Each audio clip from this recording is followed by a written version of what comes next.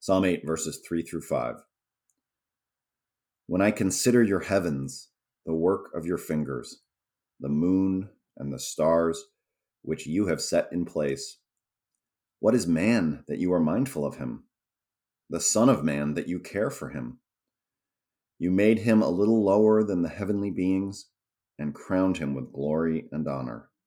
I think this is one of the very best definitions of who we are. I love this verse. From the eyes of God, it's very connective to the whole creation story and who we are, and who we can become one way or the other. And I wrote about this, so I'm just going to read a little bit of it. What is man apart from God? So that's the question, really, and it's a question of our time, because there's this conceit out there that man has got it under control. Mm-hmm. And that, who needs God? And God's made up, and all the other things that we've heard over the last few centuries. We do not have to look very far beyond the 20th century to find a creature that is in part might more properly resemble the monsters featured in innumerable horror movies.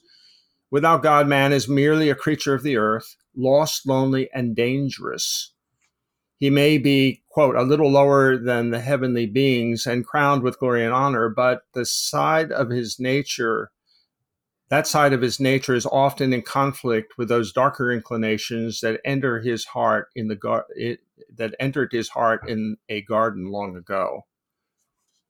And all I'm dealing with here is the reality that the harmony we long for is somewhat compromised by the conflict. It's spiritual levels that's going on in the world, in the universe.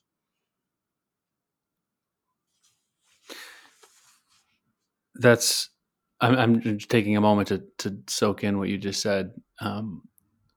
Where my imagination has been since we started reading this psalm has been picturing those images that are coming out from the James Webb Space Telescope. Have you been seeing any of those online? Some, yeah.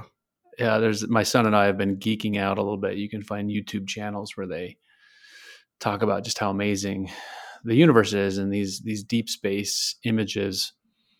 It's just so stunning and awesome to consider the sheer size and beauty of the universe. And obviously the psalmist didn't have the Webb Space Telescope 3,000 years ago. They could see much more clearly into the night sky than we can. But I think the psalmist's imagination was in a similar place. When I consider your heavens, the work of your fingers, the moon, the stars, which you have set in place. And then this interesting question that you just were dealing with a moment ago. What is man that you are mindful of him? Wow, we're so tiny compared to the vastness of space. This sentence could have said, what is man that you're mindful of him? We're just a speck of dust. End of sentence.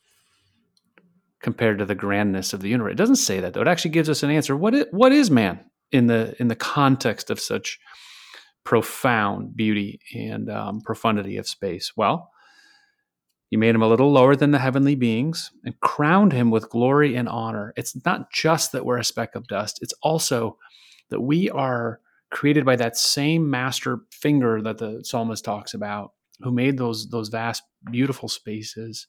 We've been crowned with something, glory and honor. The creation narrative in Genesis really sets up the design of human beings as the pinnacle of creation. So we're somehow at the same time a speck of dust because we're so small, but also something glorious. We've been crowned with glory and honor. The image of God. There's something deep and wonderful and mysterious about our place in the universe.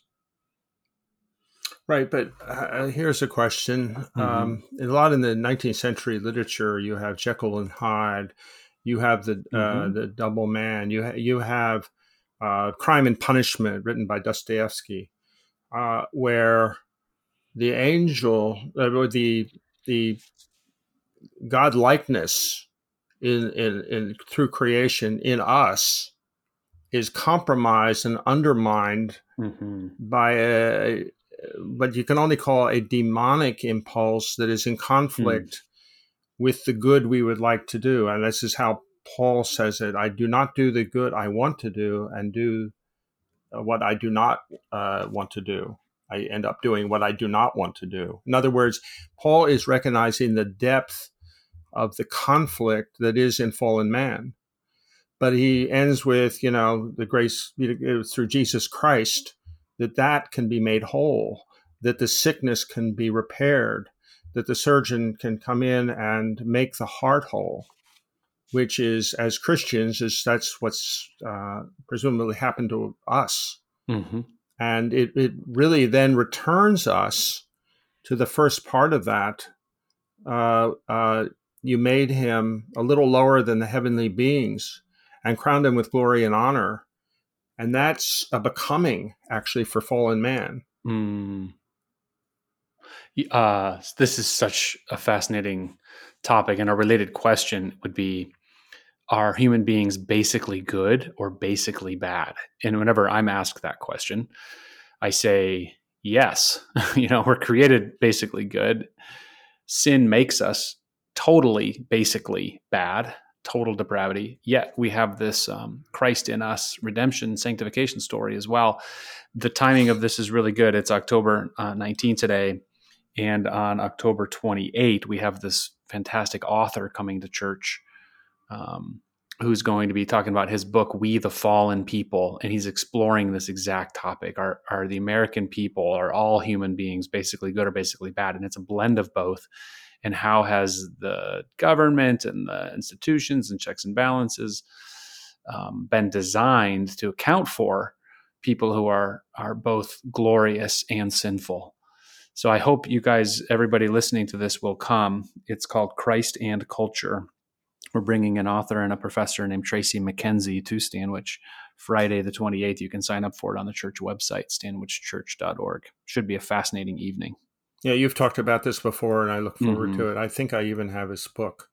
Oh, good. But to answer your question, what is man? The question that is posed by the psalmist, I say Christian man is a work in progress.